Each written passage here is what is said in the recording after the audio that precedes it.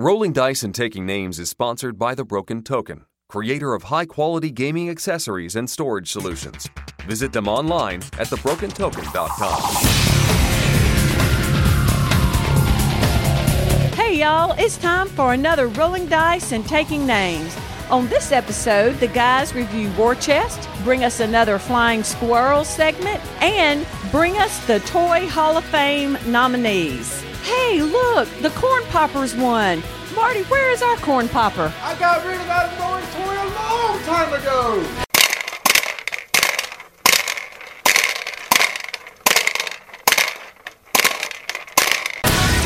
And welcome back to Rolling Dice and Taking Names. This is episode number 154, October Trees. I'm Tony. You know, I really should have asked you what the name of this episode was before we started, because right as you started, I went, wait a minute, I don't know what you're calling. This is Marty, by the way.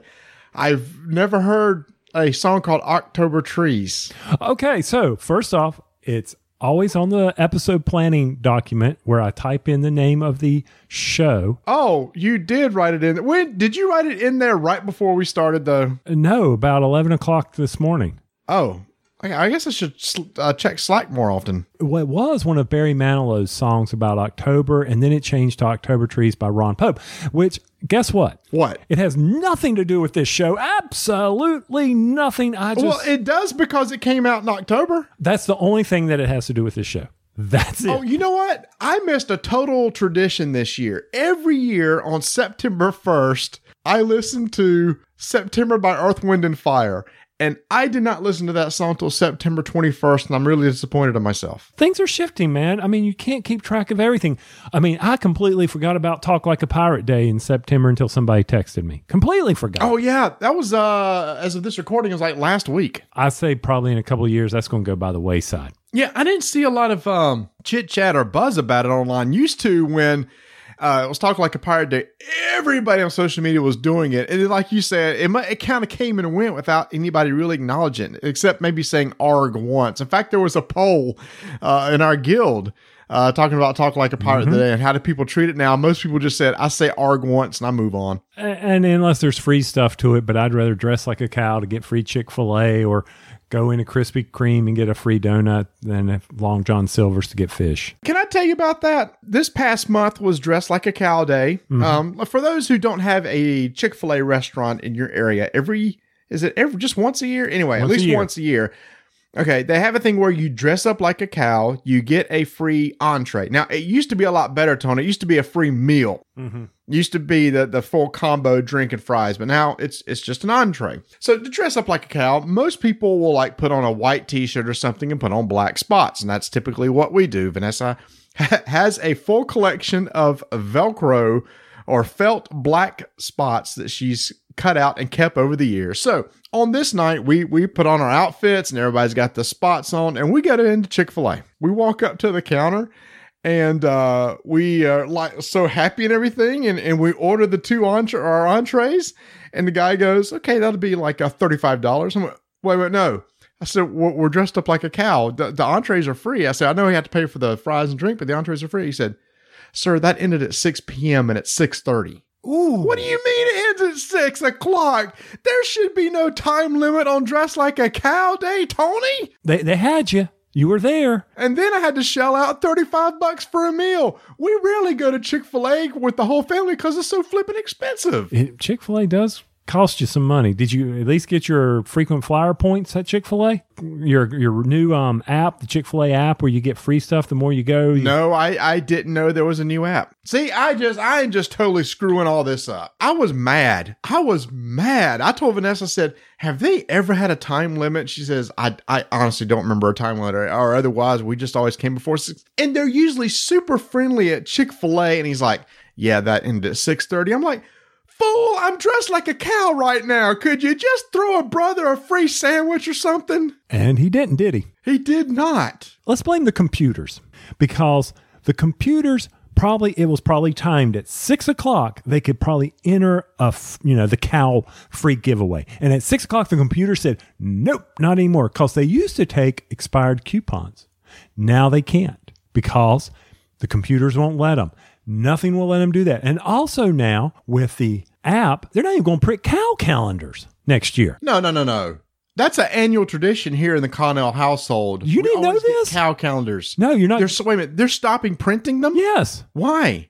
That had to be a big moneymaker for them. It's all about the app, and it's all about getting rewards and coming and being a faithful cow person to Chick-fil-A. You're telling me there's not going to be a Christmas Chick-fil-A cow calendar this year? There will not be a cow calendar. My family's going to need therapy. It's now a tradition because Vanessa gives the boys Chick-fil-A calendars as a Christmas morning gift. They all get them in their stocking. They're not getting them this year. Nope. Chick-fil-A, what is going on? And so as soon as Chick-fil-A announced this, our other favorite restaurant, Bojangles, quickly said, "We are here for you."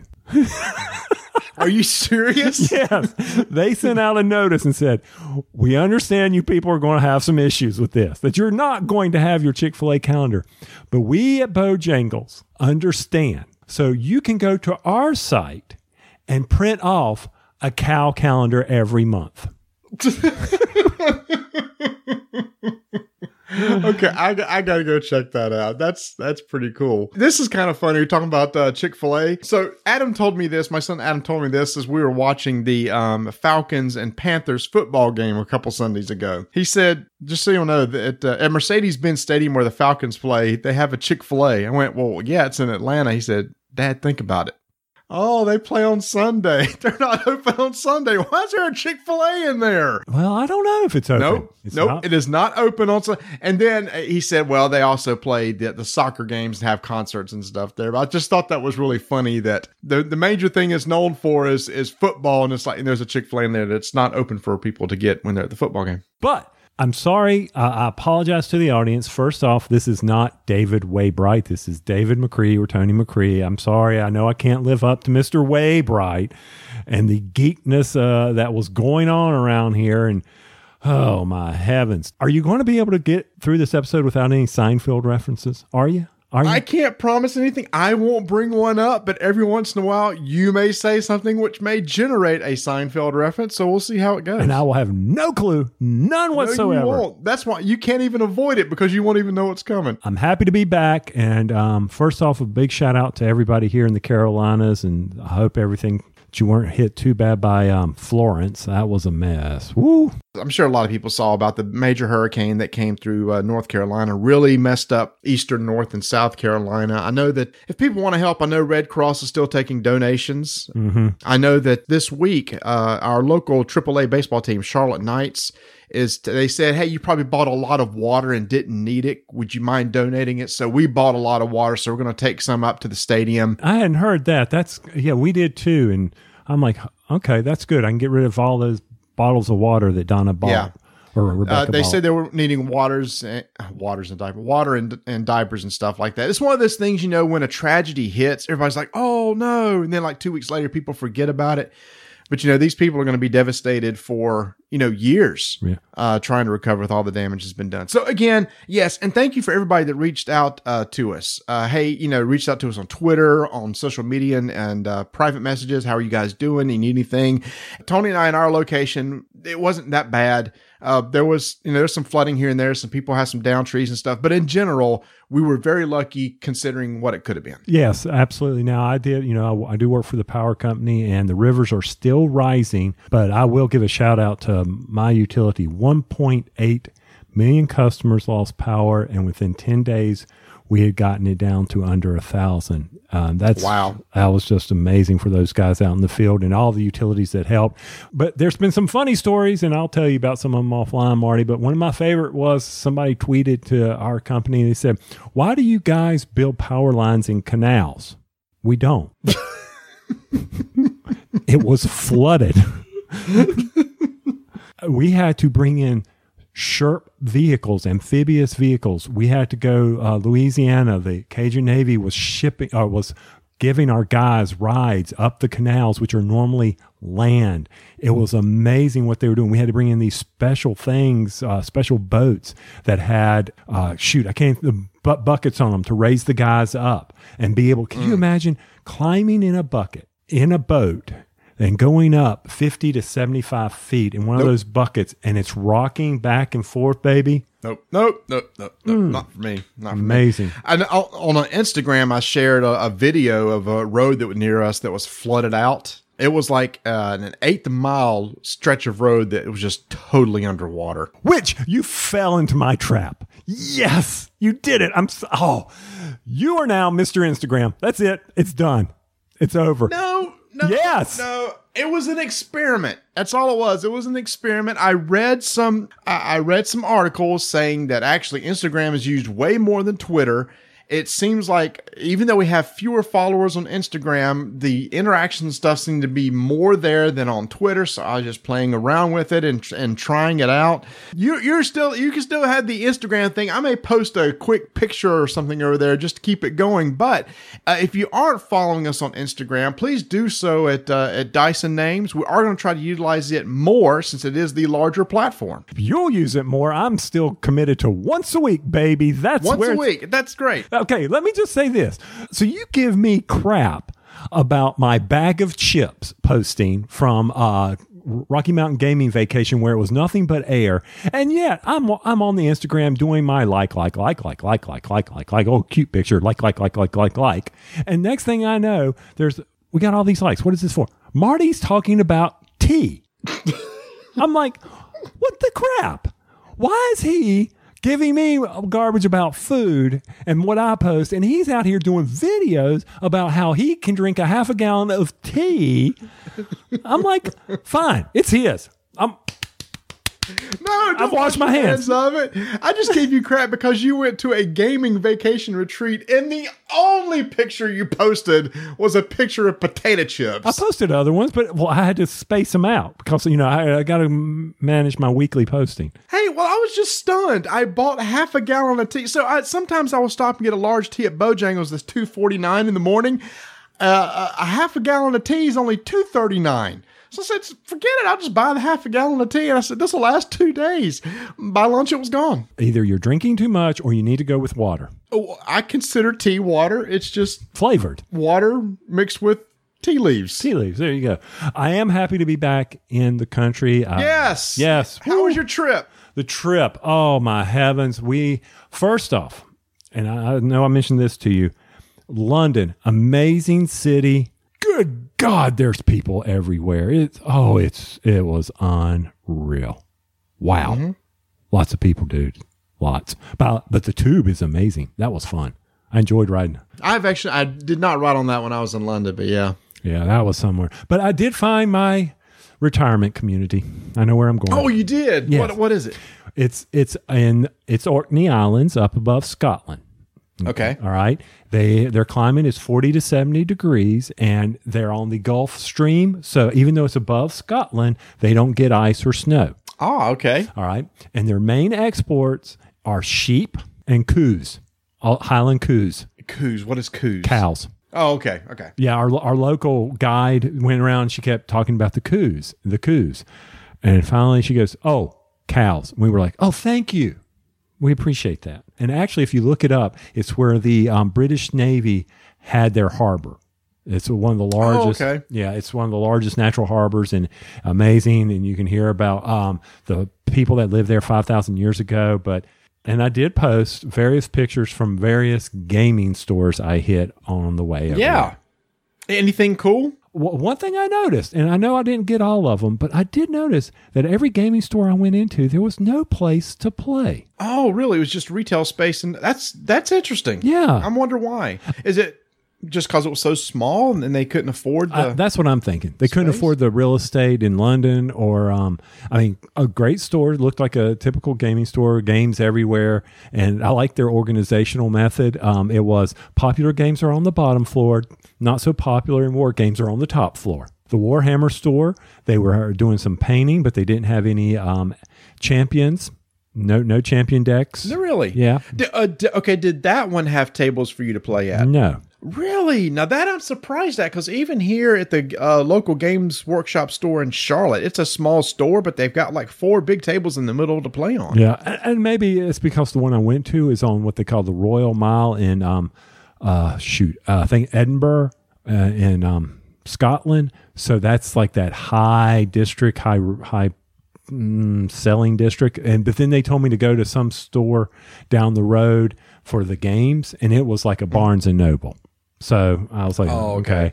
And I mean, and then I went into one store on Guernsey, which is a small island, and it was the only island occupied by the German army during World War II that was controlled by the British. He had a game store, and I was so hoping he had, what was it? Ganz Schlang. Don't make a joke.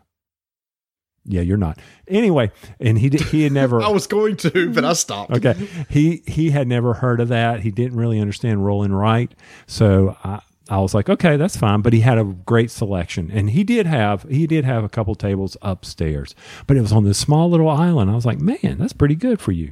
But all in all, it's a great trip. Cruising's the way to go if you're old like me. Yeah, that's good. Good. We're glad everything went well. So you didn't buy any games? Nothing unique or different? No, nothing. No hard to find? No, nothing like that. It was pretty much, it's kind of fun. Kind of like when we went to Germany on the river cruise. I went in and the guy said, well, here's Terraforming Mars. That's hard to get. No. But anyway, so it was a good cruise. Enjoyed it. London was fun, and came back early to battle Florence because didn't want to get stuck.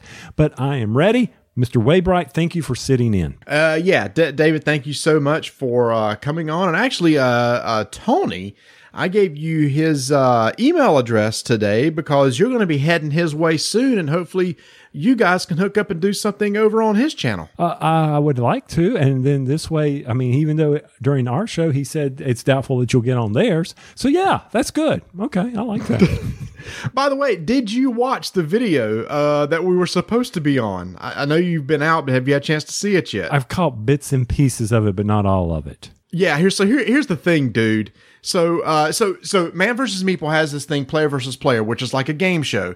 And at Gen Con, Tony and I were supposed to be on the show against Rob and Christina. Our flight was delayed, couldn't make it. We told the story before, but that's just kind of catch you up. So in our stead, they had Ella and Isaac Childress sit in for Tony and I. So I won't spoil who won in that match, but I will say this. Tony, if you or I were there, we would have smoked Christina and Rob. I was watching one, and they were like, what component is this game? I'm like, 7 Wonders, people. There was one question, and it's going to say, here are 2 of the tech things in 7 Wonders. What's the third icon?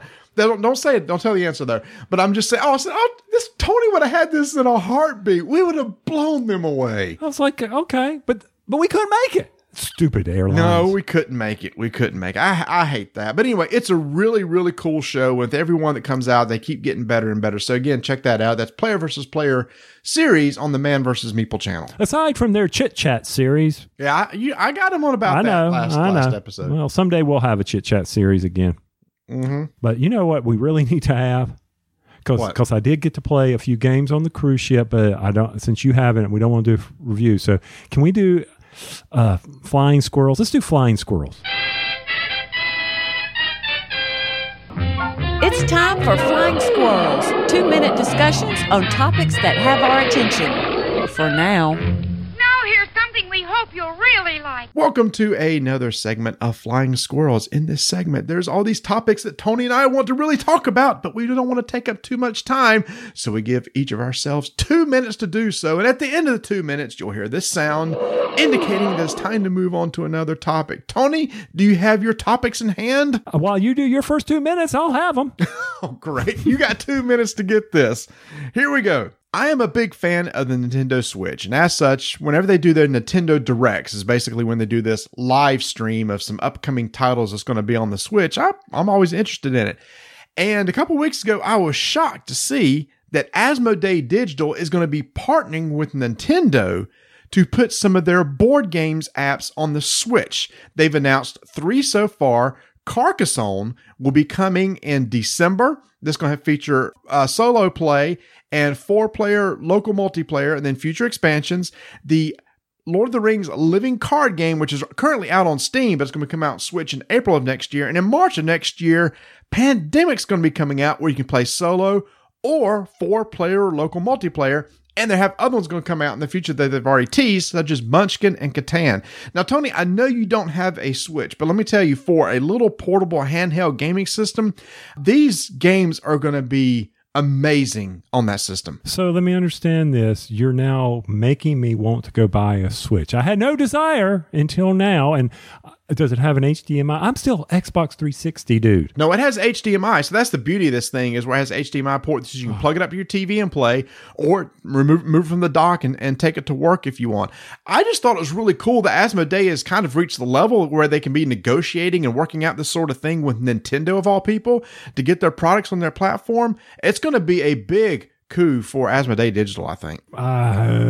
Thanks. Appreciate it. More money out the door. The 4-player Pandemic local play, that's going to be a lot of fun. It'll be some sort of pass and play. Yeah, so I was shocked to hear it. Congratulations to Asmodee Digital. That's going to be a big deal for you, and I can't wait to see what games come out on that system. So while I was on the boat, Marty, we had to fill our time in between all the trivia shows we went to, Donna and I. So I took with me a game called Crisscross from Grail Games that I was able to pick up at Gen Con.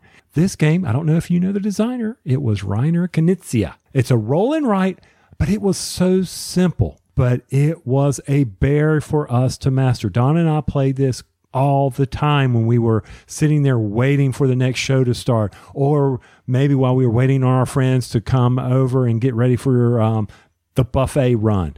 I was really impressed by this, and I really think that if you get a chance to play it, that you will enjoy it as well, because there is a part of it where when you play the advanced rules, it will eat your lunch. It creates negative points, and it took us a while to master it, but it's real simple.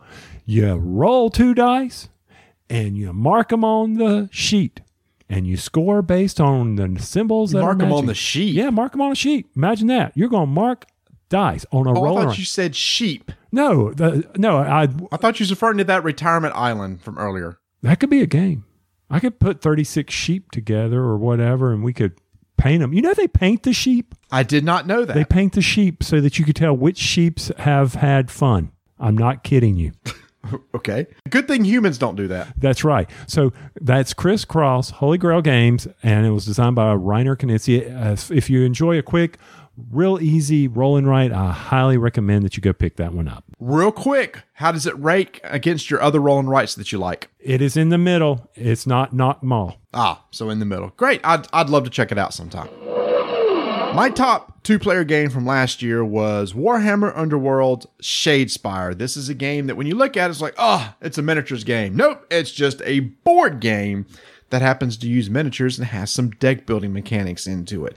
I really got into it last year, Tony. You know that. I kind of bought everything. You bought a set and you won't play with me for some reason. Because you got too many other games you want me to play. I mean, I've got my Shadespire ready to go, got my Skaven ready to go, but no, got to play this, got to play that. But anyway, yes, continue, please. So I was so excited when in the mail we got a copy of Warhammer Underworld Night Vault. Now, this is the new season of Warhammer Underworld that's coming out that adds some more war bands and adds a brand new ability. It adds magic. Now some of the characters are wizards where you can cast spells, and there's a new magic die. So as part of your actions, instead of maybe attacking with attack dice, you can roll magic dice to see if your magic spell works. Or when you play cards in between your turn, like you used to, they're called ploy cards. Now you can play cards that you can actually cast magic. So it adds a whole new element to the game. And it is really, really good. Now, the initial factions in the box are Stormcast and Nighthaunts, and there's a bunch of new ones coming out soon. Now, people are asking me, is this backwards compatible with the first one? Yes, the factions can be used across each other. It's just those older factions don't have the magic capability. If someone was to ask me, Tony, ask me, which one should I buy? Which one should I buy? Oh, you should buy Night Vault for sure because of the new magic mechanic. It adds just a little new mechanic in there that's really cool. There's also board now has impassable places that you can move, and if you go into it, you take damage. I still love this game. They have a brand new season coming out. It's on pre-order right now. When this episode comes out, it will be out. You need to go check it out. That's Warhammer Underworld Night Vault. Marty. What? Cue the soap opera music, baby. Here we go. Okay, hold on. Let me get it. All right. There it is. Go for it. The Lawnmower Saga is complete. It's over. It's over. So I forget where we left off. In our previous story, Tony had to send back the lawnmower because it wouldn't turn to the left. That's right. It wouldn't turn to the left. Well, I got back from my trip and I called him up and had a little bit more saga. I talked to the customer service rep and I said, before we left, you said I could return this. Sir, we don't have this anywhere in our notes, nor did we know that we talked to you. What? Uh-oh. I'm like, wait a minute. Donna talked to y'all for 30 minutes, and you said I could do this. She goes, so did you take it to get service? And were they unable to get it fixed? And I said, sure, we're going to go with that. And she said, that sounds like the appropriate answer, sir. And so we went through it. I bought a new one, and I sent the other one back. But now, I'm probably going to get in trouble with UPS people now. But I feel for these guys. Did you know that UPS will pick up and deliver at your house as long as it's less than 150 pounds? How much was this sucker? 148 pounds. Oh, gee. And I was like, poor guy. And so Donna helps him load it into it. Well, Donna moves it out. I put it on a dolly out, and he takes it to the truck. And he's looking at it and goes, defective, huh? Well, I guess this one won't get lost in the mail. And I went, oh. He was kidding, of course, because he wanted to laugh because he's having to lift 150 pounds. But my favorite part was he then lifted it up on the truck and simply just rolled it end over end over end onto the truck. Oh, my God. And so is that it? Does the new one work? The new one works. I used it today. But when I opened the garage to see it, because I was going to help him unload it, guess what? It was sitting at my garage upside down. And I was like, oh, no. So is that the end of the story, or is there more that may come? That's it. It's done. I'm not even going to talk about how it's a little slightly damaged. I'm not going to worry about it. So as the lawnmower mows comes to a close.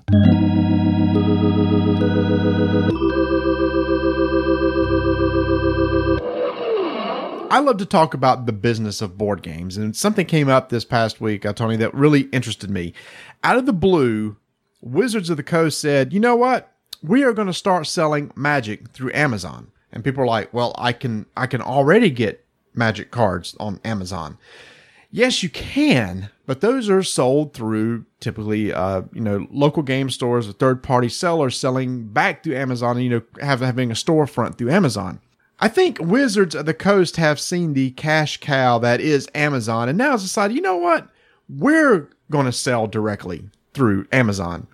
And I know people say like, well, that's not really a big deal. It is, because Amazon can now set the price of what they're going to sell booster boxes for. And what will they do, Tony? What will they do against all those other people, local game stores that are selling overstock on Amazon? Amazon's going to compete. They're going to drop price. They're going to try to move product, baby. They're going to undercut. In fact, they already have. When it first came out, booster boxes were listed at $89.90. And there's a guy that I watch on YouTube called Alpha Investments who's just going livid over this. He said, by the way, there'll be enough pushback where the prices will go up within a few days. Sure enough, it did. It went to like $94. But typically, a booster box costs like $140-something because there's 36 packs and $3.99 per pack.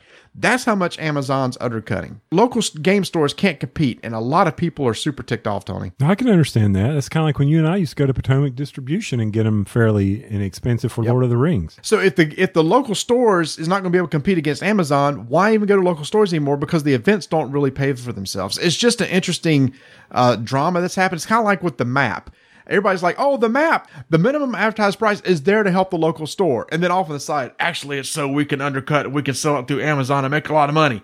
I think Wizards has now realized the same thing. So I think there's going to be a lot of drama there. And a lot of local game stores, rightly so, are upset about this because this will hurt their sale. And this is where the community resides, is at the local game store. I know you're tired of hearing about the cruise ship, Marty, but that's fine because it gave me the opportunity to play some other games. So, for instance... It doesn't matter. I'm going to talk about it anyway. Well, I'm not talking about just how good some of the dinners were. But anyway, before I go over there... Oh, geez. So, I will say one thing about Rolling Rights. They are easy to pack. And I took another one with me, took it out of the box. I took Train Maker by Chris Leader from AEG with me as well. And Donna and I tried that one out. Gave me a chance to try out Train Maker. And you know me, I love my train games. I don't care what kind. You love your trains. Love my trains. So we got this game out, Train Maker. And okay, it was below Crisscross. I'll give it that.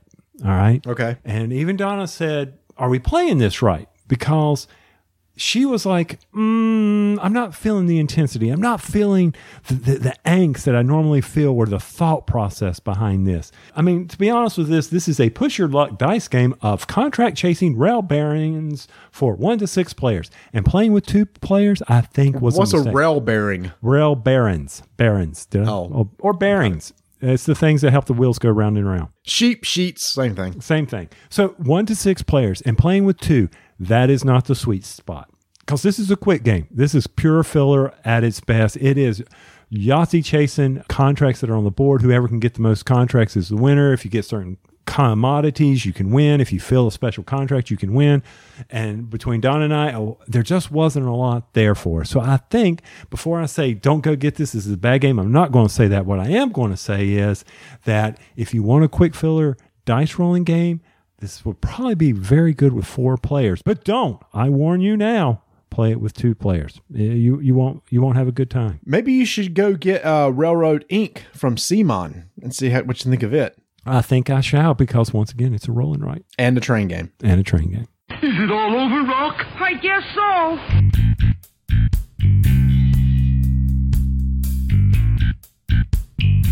We always talk about the great game inserts that the Broken Token has, but to me, Tony, every once in a while they come out with a little accessory that I think is really cool. And just now, they released something called Stacking Tabletop Card Holders. Now, they already have card holders that you can buy and use and everything, but this is a cool concept, Tony. You have different types of card holders for like mini-size cards and regular-size cards, and then different number of slots, like 2, 3, and 4. But you can get them and then stack them on top of each other. They got some examples where you have a 4-card slot holder and then a 3-card slot on top of that and a 2-card slot on top of that, and they interlock on top of each other. So I thought that's kind of like a cool thing just to have in your game room. And whatever game you're going to be playing, you just pull those out and load cards into those slots. Or better yet, here's another idea. These can be used for when space is at a premium on the table and you don't want to spread them out. Stack up your cards, people. I know I run into that issue often when I'm trying to reach over there and you got cards laying everywhere. But I love the fact that the Broken Token uses the Ascension cards to show off their stacking. And they're actually reasonably priced too. So like the 2-card standard slot holder $6.99 and the 4-card slot is $9.99. So you can just get multiple different types of configurations and then add them together and add more later on. It's a great idea. That's right. And you can find that at thebrokentoken.com.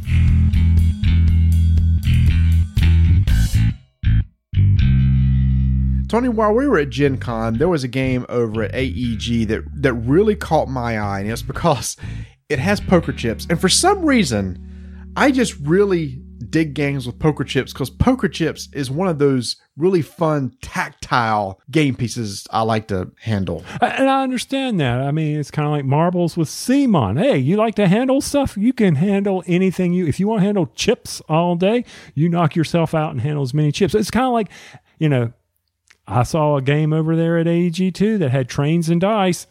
I like that. So if you want to handle your chips, handle your chips. So I went over there and I talked to them and they said, oh yeah, this is a new abstract game that's from designers Trevor Benjamin and David Thompson. And it's like, okay, you kind of got me interested because when I first looked at it, the idea is you're putting each of these poker chips represent a type of faction or type of unit. You put it on the board, you try to fight each other, and you try to get all your control markers on the board. And with 2 players, that's 4 control markers.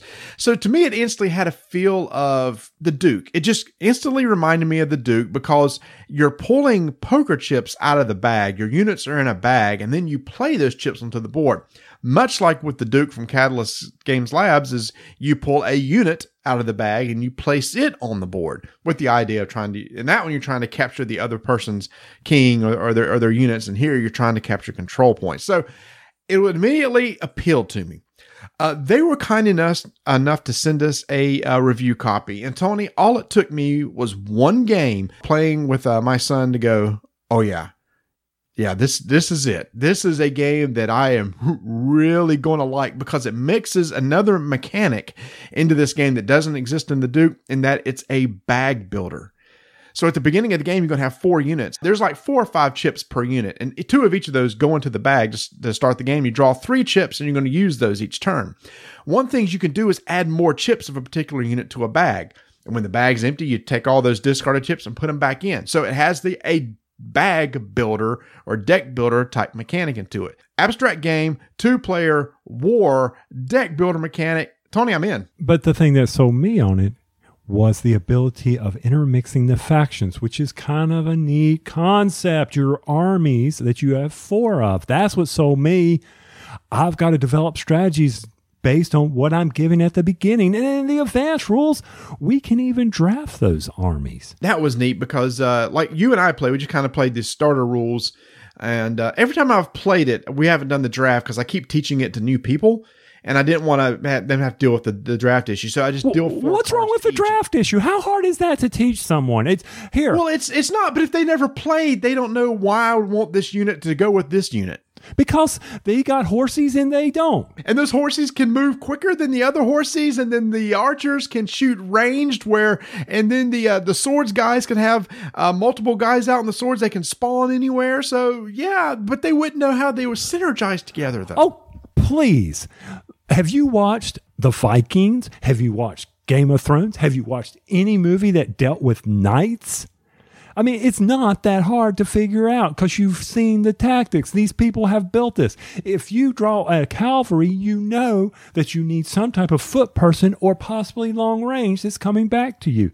So they could handle the draft. I mean, if you have pikemen, if you know that, hey, I've got cavalry and I'm going to give him the cavalry unit, maybe I'll take pikemen because cavalry will suffer against a pike because they'll charge into a pike and they will die.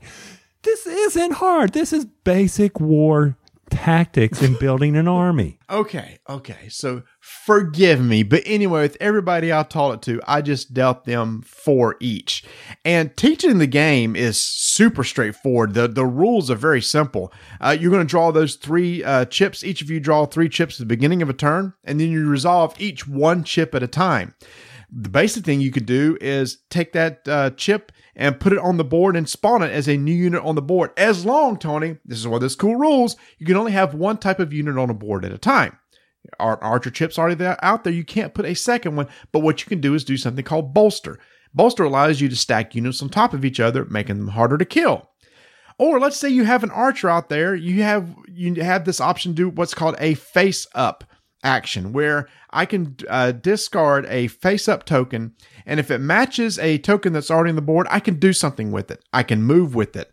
I can attack with it. Or I can do a tactic that's written on its card, and some of the cards have special tactics that you can do. Last thing you do is you can do a face-down action, where you take one of the chip, just put it face down in your discard pile, and that allows you to take one of your armies that are in the supply and put it in the discard to be later added to the bag. And that's it. It's really straightforward. There's where the strategy kicks in, Marty, and you know this. Just like a card or deck building game, you need to know what's in your deck. You need to know what's the possibility of coming out, because of that face-up action, as you said, is the only way to activate units on the board. And if you have a unit out there and you need it to move, you better have one in the bag that you hopefully will draw, because if you don't, it's just going to sit there. Hey, you didn't talk about attacking. It's not comparing his defense is number 6, plus he's bolstered by a army of pikemen behind him. Add another +3, plus the terrain is uneven and he has the high ground advantage, plus the dice roll of a D12 minus a D6 roll. And then whatever his armor is, class minus, oh, wait. No, this was so simple, even I understood it. I did not have to get grumpy on this. I attack you. You're dead. Off the board you go. That's it. I actually really enjoyed the simplicity of that. If you're adjacent to somebody, the typical attack is you're adjacent to somebody, say, I'm going to attack you. That chip is removed from the board. It doesn't go to your discard pile. And this is a rule I love too. It's out of the game. So it's not like, oh, it just comes back to the bag to use later. No, it's gone. Back in the bag? No. Not there. No. It's out. That's actually where the bolster comes in, because all the bolster does is take the top chip off the stack, so you haven't destroyed the entire unit. So that's why sometimes you want a bolster. That's right. There's your defense. How many chips do I have? He has 3. I hit him for 1. It's not that. I just depleted his line. I knocked out one guy. Yep. Off the board he goes.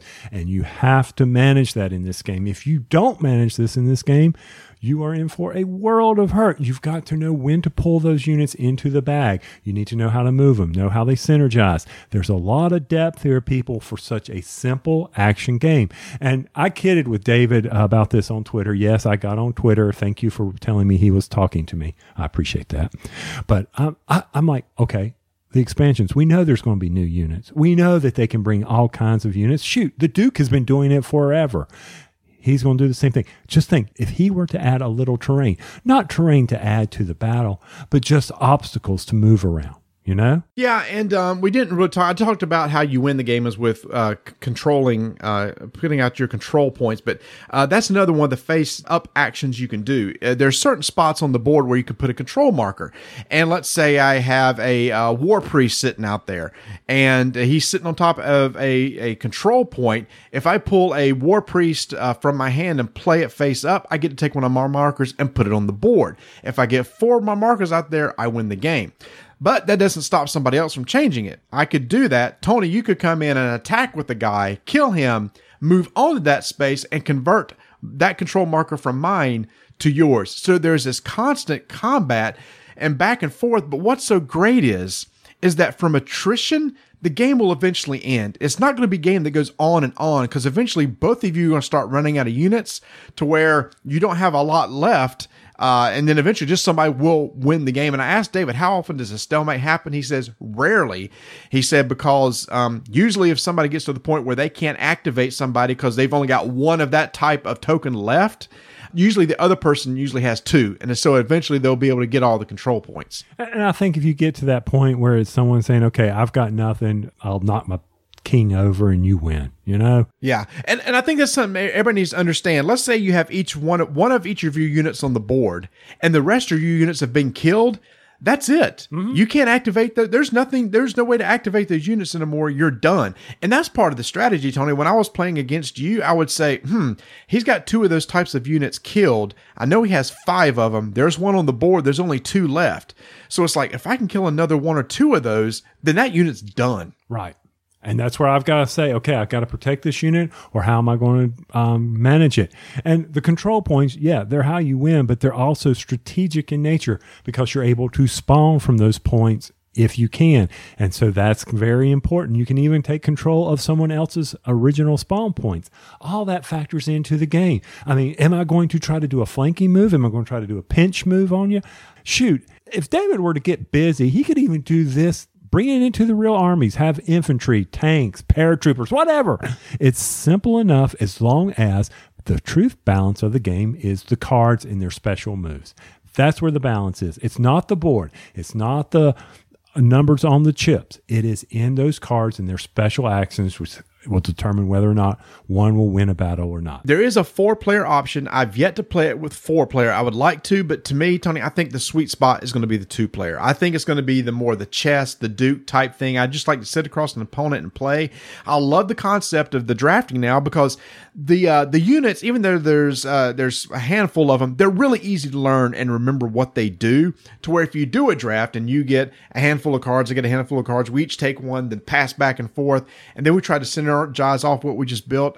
I don't know. I think there's a lot to this game. And Tony, the production value, that box, are you kidding me? Oh, yeah. It's a good closing box so the chips don't fall, so the chips don't land where they may. It's got a magnetic flap on it. The tray that holds the poker chips is incredible. All the chips stacked nicely. Then underneath it, you can store the bags and the boards.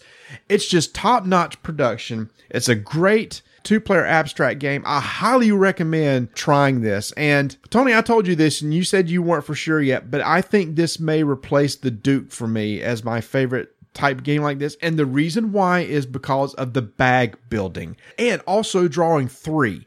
The fact with the Duke, you draw 1 and play it. Here you draw 3, and I like the decisions you have to make. Should I play this one face up? Maybe instead I should play this one face down. Oh, there's one other option we didn't mention too. When you play face down, you can also take the initiative from the other person so that you get to go first next turn. But still, I think it's the bag building mechanic that puts it over the top for me. And you also mentioned something else. One thing about the Duke, I mean, if you play it a lot, and it's been a while since we've played the Duke, but the fact that you have to constantly sit there and flip the unit over to remember what it does on the reverse side. I mean, if you play it a lot, that's not an issue. But for your opponent, he doesn't get to see that, or if he may not be as familiar. So I can see that. Now, for me, I mean, the Duke's out of print. They're going to come out with Duke Legacy, of course. Or yes, I believe that's the name of it. It's coming out to, reinvigorate the market for the Duke. I enjoy both games, but like you, I think War Chest would be the game for me, and also because the speed of it. It's easy to set up too. Geesh, here's your chips, put in the bag, let's go. Mm-hmm. So the setup is a piece of cake, putting away is a piece of cake.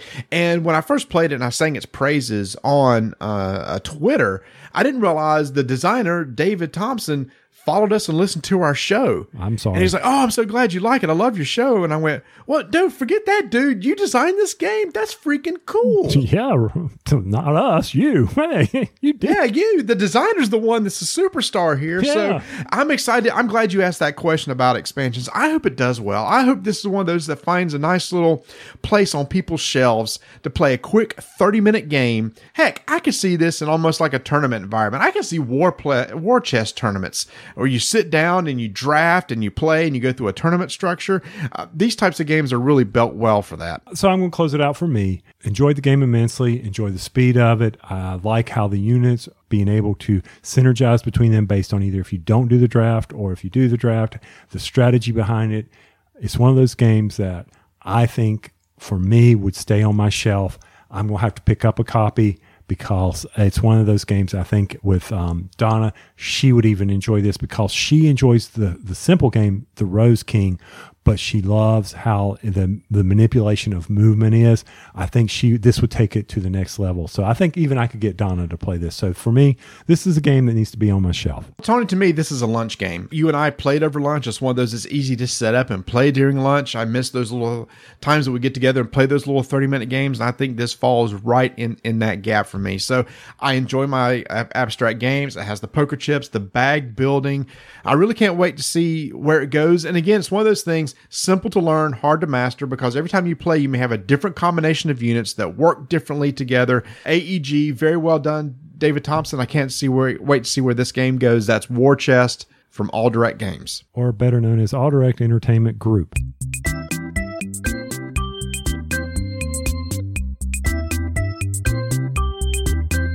portalgames.pl/en. That's it. We're done. That's it? That's it. We're done? Wow, he paid for more than that. No. When you and Waybright basically did a review in his last commercial, and it took 2.5 minutes, I'm sitting here listening to this, trying to timestamp, and I'm moving forward. I'm like, portalgames.pl/en. They're still talking about Portal Games. So no, Ignacy, that 2.5 minutes has got us clear through Portal Games for the next 2019 to the start. We do not need to say any more than portalgames.pl/en or portalgames.pl, because you and Waybright, oh, did you ever play the game Imperial Settlers? Let me tell you a story about it at portalgames.pl/en. I was like, dude, it's 30 seconds. It's not a 30-minute commercial. No, he does not need 2.5 minutes. It's Amazon's. Yeah, he's got that coming out. Oh, wait a minute. He's got this Robinson. And then, why would we even want to mention for portalgames.pl/en that incredible game, Monolith Arena, comes out October 24th. Oh my gosh. Why should we even mention that? He hasn't paid for that. Oh, Tony, speaking of games. No. We're 2.5 minutes. We don't need to. Oh, we're done? I don't need to talk about it? What were you going to say? We're talking about how we love our abstract games? Mm-hmm. Oh, this one up against War Chest. This will be interesting. This will be very interesting. It might be a squirrely. We know Detective's in the running, but I don't want to go 2.5 minutes like you and David Waybright did for a Portal Games commercial. Look, do this. Just let them know where they can go. portalgames.pl/en for English. All right, so one of the things that I can't believe, I've been to, my wife was born in Rochester, New York, Marty. So we get to go up there and see some of our family up there, some of her family. And one thing I've never been to is the Strong National Toy Hall of Fame in Rochester, New York. I have yet to make it, and I'm very disappointed in myself about this. How can that not be one of the first places you go? You know what they have there, right? The National Toy Hall of Fame. I think I just said that. But you know what they have there at the Strong National Museum of Play in Rochester, New York? They've got the Toy Hall of Fame. I'm pretty sure I said that, but okay. Okay, yes. But anyway, as we've said on this show before, every year they have nominees, and we highly try to have our listeners go out and take votes for what we think should be in the Hall of Fame. We not that we're trying to stuff the ballot box here, but I do think it is important that we exercise our right to vote for what goes in the Strong's National Toy Hall of Fame in Rochester, New York. Yeah, sure the midterms are coming up. Let's vote on something important. That's right. Some of these games deserve to be in there, Tony, and some of those I don't know about. So basically, for those of you who don't know, fans may vote on their favorite finalists during September 12th through the 19th as the Player's Choice Ballot, okay? The 3 toys that receive the most public votes will be submitted and will join the other top 3 submissions by members of the National Selection Advisory Committee. The public, we the public, will collectively act as one member of the 23-member committee. That kind of upsets me, Marty. When's the deadline for voting? From September 12th to the 19th. So it's already over. Yeah, we missed it. Oh, well, forget everything we said. I was sitting there thinking, maybe it's October 19th. It's like, nope, it's September. Yeah, so all that thing about us voting and exercising your right, you can just exercise it next year because it's over. I believe that's it. I'm verifying that, but I could have sworn that you could still vote. But when I'm reading the press release, I'm like, That's only a 1 week to vote. And they're going to announce the winners on November 8th. But maybe we should stop hemming and hawing and talk about the finalists. I think that would be a good thing. So either way, if you want to go out to museumofplay.org and see if you can still vote. I thought you could still vote. That's a short window of voting. Man. You know? Is this in Rochester? I think it's in Rochester. You really should go sometime. Let's talk. The first item on there is American Girl dolls. And this was created, wow, I didn't realize it was that recent, in 1986. I know Rebecca had one. Well, I don't have any daughters. I know that the American Girl dolls are a huge craze, Tony. Oh, they are. I mean, and you can get them to look like you, or there's all kinds of stuff. I mean, that's pretty popular doll. And they're not cheap. What's next? This was one of my favorite toys growing up. Absolutely loved it. Maybe this is why I like lawnmowers so much. The Fisher-Price Corn Popper. I love driving people crazy, and that is a toy I would always buy new parents. Yeah, I did it too, because it's like somebody gave our kids that, and then it drove us crazy. So now everybody that gets a toy is going to be that one. I know. That's been around since like 1957. Pop up, pop up, pop up, pop up, pop up. That's such a fun toy. This one is a weird one. Chalk. It's important. I know it's important, but as a toy, I mean, it's used for a lot of different things besides toys. Okay, but here's what's interesting. Have you been into a school supply place lately? I mean, walked down the Walmart, the Target, and looked at school supplies? No. I challenge you to find chalk. I mean, I've seen like the tubs of chalk where kids can buy them and, draw on the sidewalks and the street and everything. Mm-hmm. But original chalk, I defy you to find. Well, no, because there's no blackboards anymore. Those are the things that we used to have in school that you wrote on with chalk. They were called blackboards, but they were really green. Yeah, and I have one hanging in my garage so that Donna can write my honeydew list. She can't find any chalk. Sweet. Who beats the erasers? I just use a paper towel. Oh, okay. Did you ever in school, did you ever like, so I want to go beat the erasers, and you go outside and you beat the erasers together to get all the chalk dust off of it? Yeah, it was a way to slack off. It was, yeah. But nothing helps me more at work than a Magic 8-ball. This one makes total sense. This came out in 1946. And if anybody is not familiar with that, I don't know how, it's an 8-ball, and you ask it a question, you shake it, and you look underneath, and it tells you, ask again later, typically. Most definitely. Come back later or whatever. And they've come out in all kinds of brands. I know I had one, and I know you did, and I know we cracked one open to see what was inside. Yeah.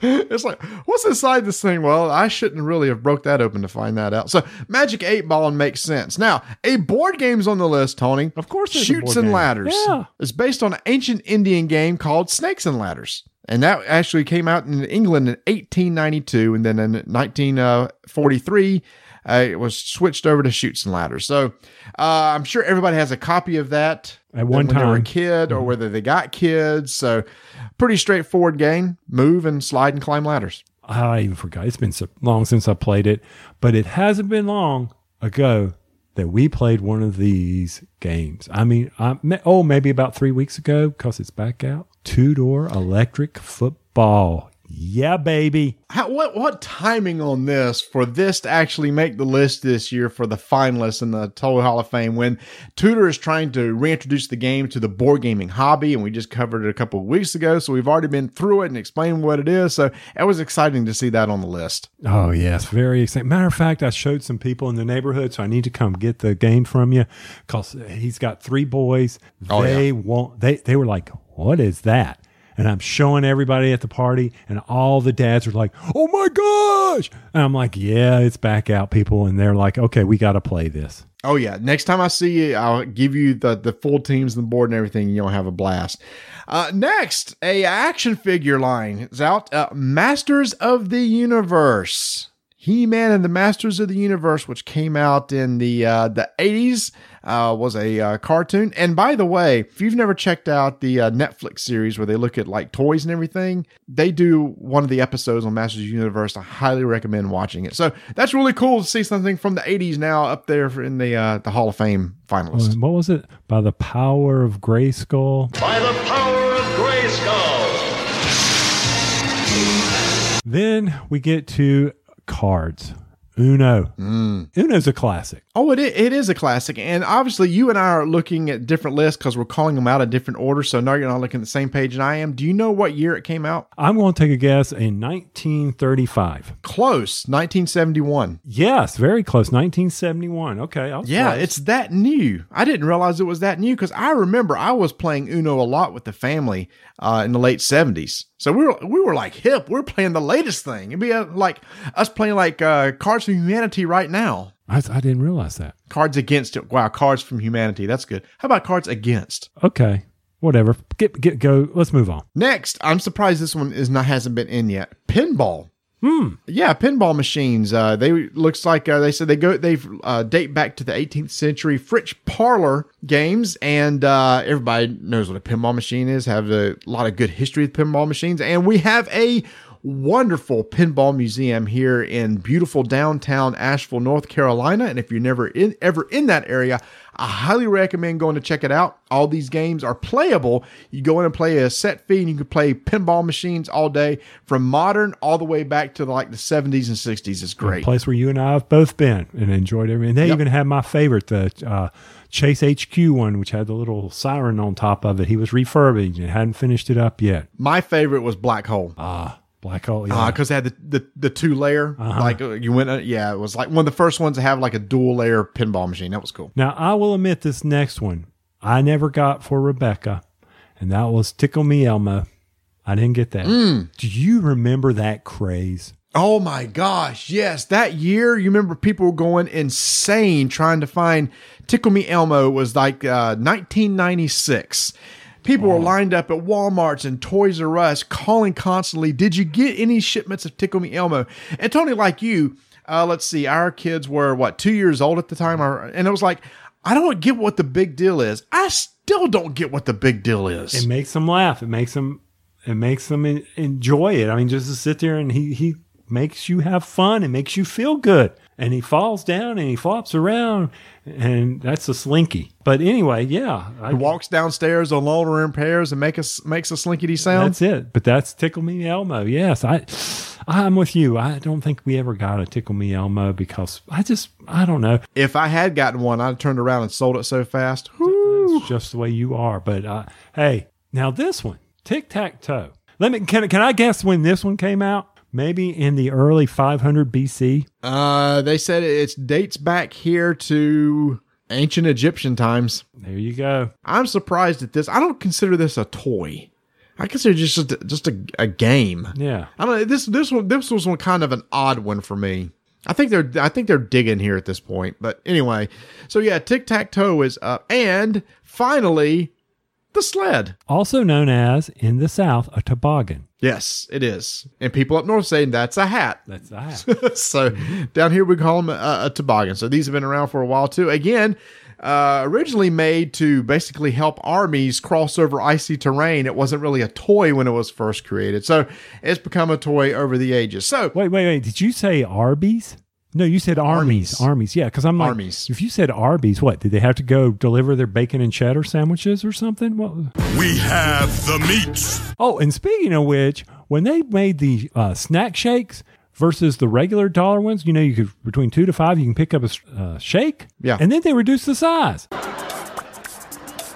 where do you want to eat? Feels like an Arby's night. But anyway, that's one of those shakes that your cheeks will suck in as you try to suck them. Your butt cheeks? No, your cheeks on your face. It's a lot of suck. Oh, I didn't know if it was so cold you puckered your butt when you sucked on it. No, but I mean, there's a lot of suckage there because it's just hard to do. Hey, Tony. Yeah. Let's you and I go over what we think the top 3 picks should be. If you were voting, Tony. Yes. What would be one of your top 3? I will go with one of my favorites is, of course, electric football. I played the mess out of that. I would love to see that in the Hall of Fame. I would love to see it, but I don't think it will. I don't think it will be either, but still, this is what I think should be there. Yes. That's fair. That's fair. That's one for me. One for me is going to be pinball. There's a lot of history with the pinball machine. It's been played through the decades. Granted, that's not a toy that's going to be in your home per se, but pinball is on my list as one of the 3. Another one is just because of so nostalgia, and that is the Magic 8 Ball. I concur. That was next on my list, so we both agree there. I think Magic 8 Ball is an iconic toy, and as soon as people see it, they recognize it, know what it is, and it's still used today. It was a great invention. It still shows up on Jeopardy questions all the time. And matter of fact, hold on. Wait a minute. Shake, shake, shake, shake, shake, shake, shake. Will the Magic 8 Ball be a finalist? Definitely. Okay. Oh, nice. Look, it predicted itself. And since both you and I tied on the same one, what's your last one? I'm going to have to go with the Corn Popper. I just love that toy. Oh, man. I was torn, dude. I was torn between Corn Popper and Uno. I may have to give the edge to Corn Popper. Again, an iconic game. I just kind of want to give it to a board game. I kind of don't want to give it to Chutes and Ladders. So I'd rather Uno win over Chutes and Ladders. Okay. Oh, that's fair. I can understand. Now, I will say, if either Tic-Tac-Toe, Sled, or Chalk wins, I'm going to be highly disappointed. But you'd still go to the Toy Hall of Fame in Rochester, New York, wouldn't you? Well, I would, but obviously you don't. Okay, we're going to find out the winners on November 8th. Who do you think should be in the Hall of Fame? Who do you think should be in there? Who do you think will be in there? You can let us know on our guild at BGG at 1589. You can always talk to us on Twitter and on Instagram, Dyson Names, which I talked about earlier. Tony, I love talking about this list every year. So nostalgic. Oh, me too. And I always like to see what's coming in there. And we'll just, next year, maybe we'll pay attention and actually vote. First off, coming to the end of the show, and I must say, I felt like I was kind of off my game, Marty. I apologize. You know how I come off that vacation high.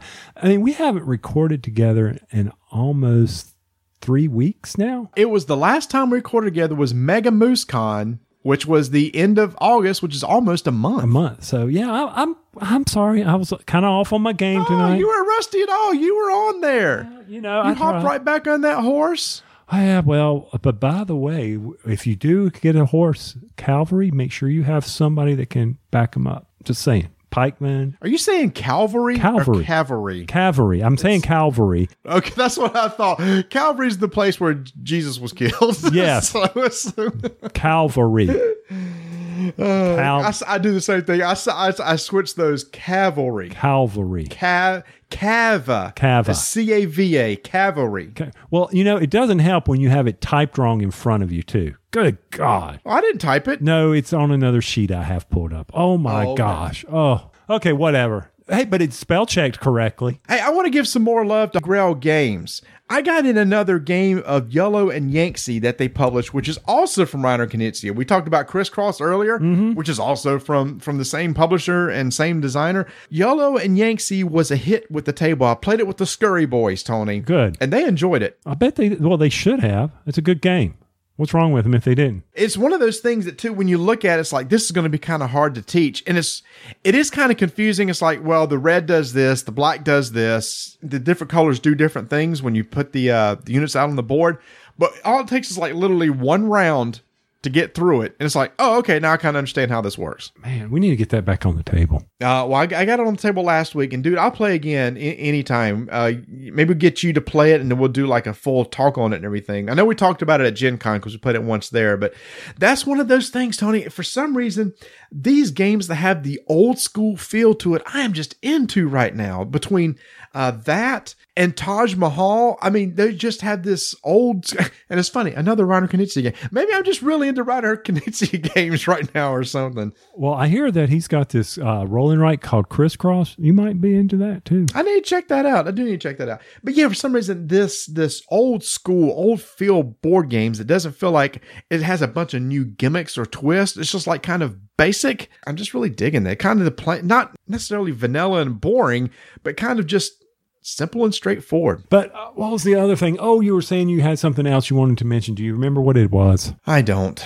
It's one of those things that halfway through the show, I was like, I had to take a note because I want to mention this at the outro. And you know when it'll hit me? Tonight after we get off. We will. And it'll probably be something like, oh, no, I needed to mention that. I'm going to forget it. Well, then maybe you should, do one of those things where, like, write it down, put it in the show notes, something like that. Would that work? Yeah, I should have done it. But we were doing the show as it popped into my head. And then I thought to myself, I won't forget that. And you did. I'm getting old, man. Yes, we are. But hey, that's okay. You're allowed to get old. You're allowed to continue to age a little bit. Oh, I'm allowed to? I would prefer not to be allowed to. Okay, so think about that Logan's Run. Remember at a certain age you weren't allowed to get older? 30. Was it 30 or 35? It was either 30 or 35. And it's so funny that you mentioned that. Yesterday, for some reason, I thought of this. At one time, there was talk of remaking Logan's Run. And I think it's been, 40 years since that came out or something like that. I think it would be a good time to reintroduce something like that. And if you've never seen Logan's Run, I highly recommend it. The premise is really simple. There's like overpopulation, or they want to control the population. And once you get to the age 30, people go and have this ceremony where they float up in the air and explode. It's kind of weird. But anyway, so the premise is a lot of people, well, I don't want to die at 30.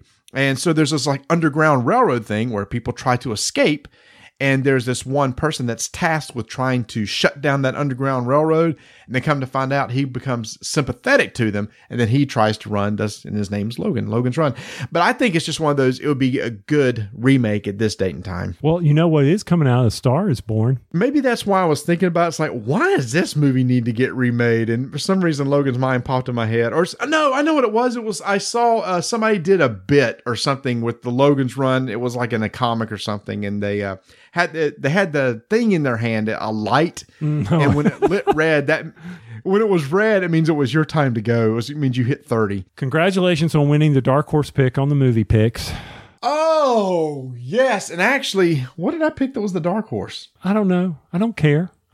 Well, I do, because I'm getting good at this. Let's face facts. You beat me by a little bit because Hereditary, which is what I picked, did really well, but yours came out and beat me. But we have Dan Patrice. Yeah, he won it. Yeah, whatever. I came in last, so I get first pick next year. And I guarantee you, next year for the summer releases, there's not going to be a blockbuster. There's not going to be a Marvel movie. There's not going to be anything that I can pick. That's it. I'm just telling you. It's not going to happen for me. It was Sicario. Actually, there wasn't a lot of big hits as far as Sleeper goes. But yes, congrats to Dan. This was his first win. First time he's ever won. Mm-hmm. It was. I mean, and he had a good balance of movies. He didn't have one big one. And for a reminder, this past year, he actually picked second. So it's not the winner either goes first or last. There was somebody in the middle that won. Yes, he did. Well, the reason why I bring this up is there's a movie that's coming out and then stuff. Oh, God. It's not called the Freddie Mercury Story. Oh, it's Bohemian Rhapsody. How about that? Yeah, I'm just I can't. Oh, I'll be there. Yeah, I'm excited about that. Oh, actually, there's 3 movies coming out that I'm super excited about. One, it may suck, but I'm going to go see it. Venom, yep. Halloween, which is like a sequel to the first Halloween movie. Jamie Lee Curtis is in it. Okay, that scared the bejeebus out of me when I saw it. Holy cow! Oh, that's so funny. So I watched it with the kids recently because they've never seen it. Mm-hmm. Then I thought it was scary. It's not really a horror movie. It's more of a thriller suspense movie. The gore in it's nothing. It's almost PG-13 gore. Mm. If it wasn't for a couple little quick bits of nudity, this would be a PG-13 movie. I'm sure in today's times how we've been desensitized. Yeah. Well, no, but I'm just saying that it's not as gory as in my head. I thought it was more gory than what it was, but it's really not. It's more of a suspense movie. And the last movie I cannot wait to see is Bad Times at El Royale. Okay, that one, I haven't seen any previews, but I haven't been to the movie theater in a while. And the reason why I'm excited about it is because it's written and directed by Drew Goddard. He used to work on Angel and Buffy. So still wasted on me. Still got nothing. He wrote Cloverfield. Sure he did. Still wasted on me. But hey, I did watch A Quiet Place on the plane as I was flying over on my vacation. So what'd you think of it? The ending kind of made me mad, but that's okay. I can live with that. It kind of frustrated me. I appreciated the ending, and I did enjoy I, Tonya. I did watch that one. That one was fun. And then of course I rewatched The Avengers. I tell you what. Being stuck on a plane for 8 hours, you can see a lot of movies. I'll give it that. Yeah, you can. I actually need to rewatch that again. I would rewatch Black Panther again. And I finally watched Deadpool 2, and that fell flat with me. I may need to go watch it again. I don't know why. Well, I don't know why. Did you like the first one? Yeah, I liked the first one. I thought, one thing I forgot when I was looking for the song today, there's this new app out, and Ryan Reynolds is promoting it. And I think it's called Tiny Balls or Tiny something. I don't know. See, this is how bad. Tiny Balls? Balls. BOSS. Oh, balls. We must have a bad connection because I thought you said Tiny Balls. BALLS. Anyway, he's promoting it. I was enjoying watching those commercials on YouTube over trying to find a song for this because he was funny doing it because he's got this one skit where he's playing the game and somebody is marionette his arms like the Muppets. And they're like, Ryan, this is becoming a problem. And the guy does his arm and he goes, no, it's not. And he goes, I'm hungry. My food's getting cold right now. And the guy does the little Muppet arms. Oh, well, don't spoil it. I'll go watch it. There's like 5 of these or 6. They're funny. Tiny Balls on YouTube. Okay, or something like that. I don't know. Just go to YouTube, but you got it blocked. So, see, this is what I was afraid of. If I kept talking, I would be in trouble. So guess what? We're going to roll some dice. And we're going to take some names. That's how you end it, David Waybright.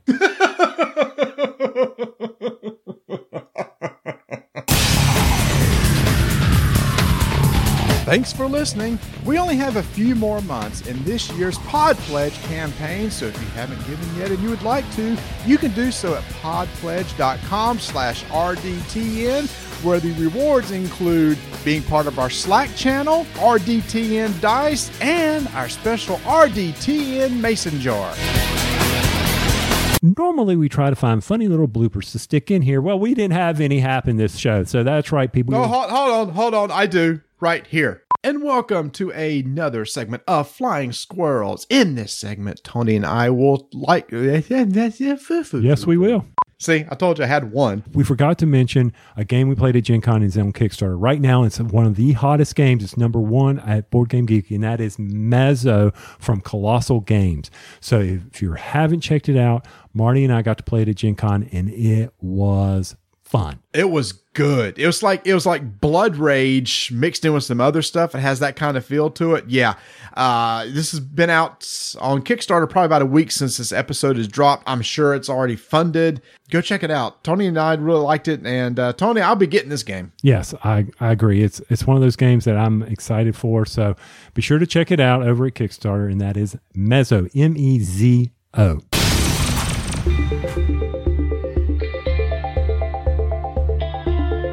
Not only does Miniature Market sell a ton of games and miniatures and accessories, but they also are your place where you can catch some incredible videos. Some videos by our good buddy, Rob. What's Rob's last name, Marty? Oren.